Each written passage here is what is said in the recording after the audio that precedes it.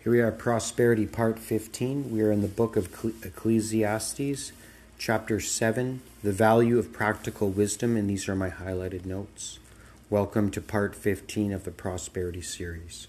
Sorrow is better than laughter. It is better to hear the rebuke of the wise than for a man to hear the song of fools.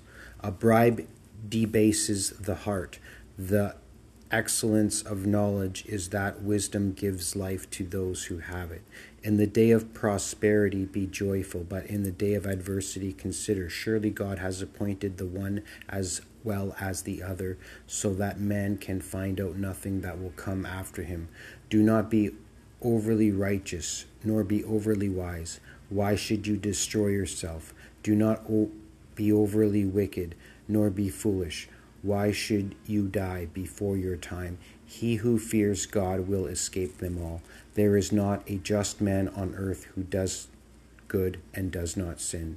The woman whose heart is snares and nests.